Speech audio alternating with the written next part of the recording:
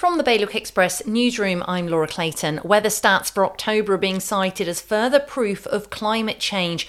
The latest records show October was the mildest on record.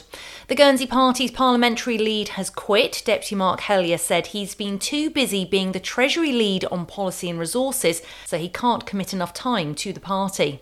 A woman suffered broken bones after being hit by a car in Jersey. She's been taken to hospital and police are investigating.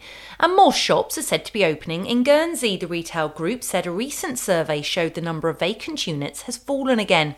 For more on all of today's stories, head to bailiwickexpress.com. The weather now, sunny spells but more showers on the way, a top temperature of 14 degrees, wind force 4 up to strong force 6. The next high tide will be in the early hours of tomorrow morning.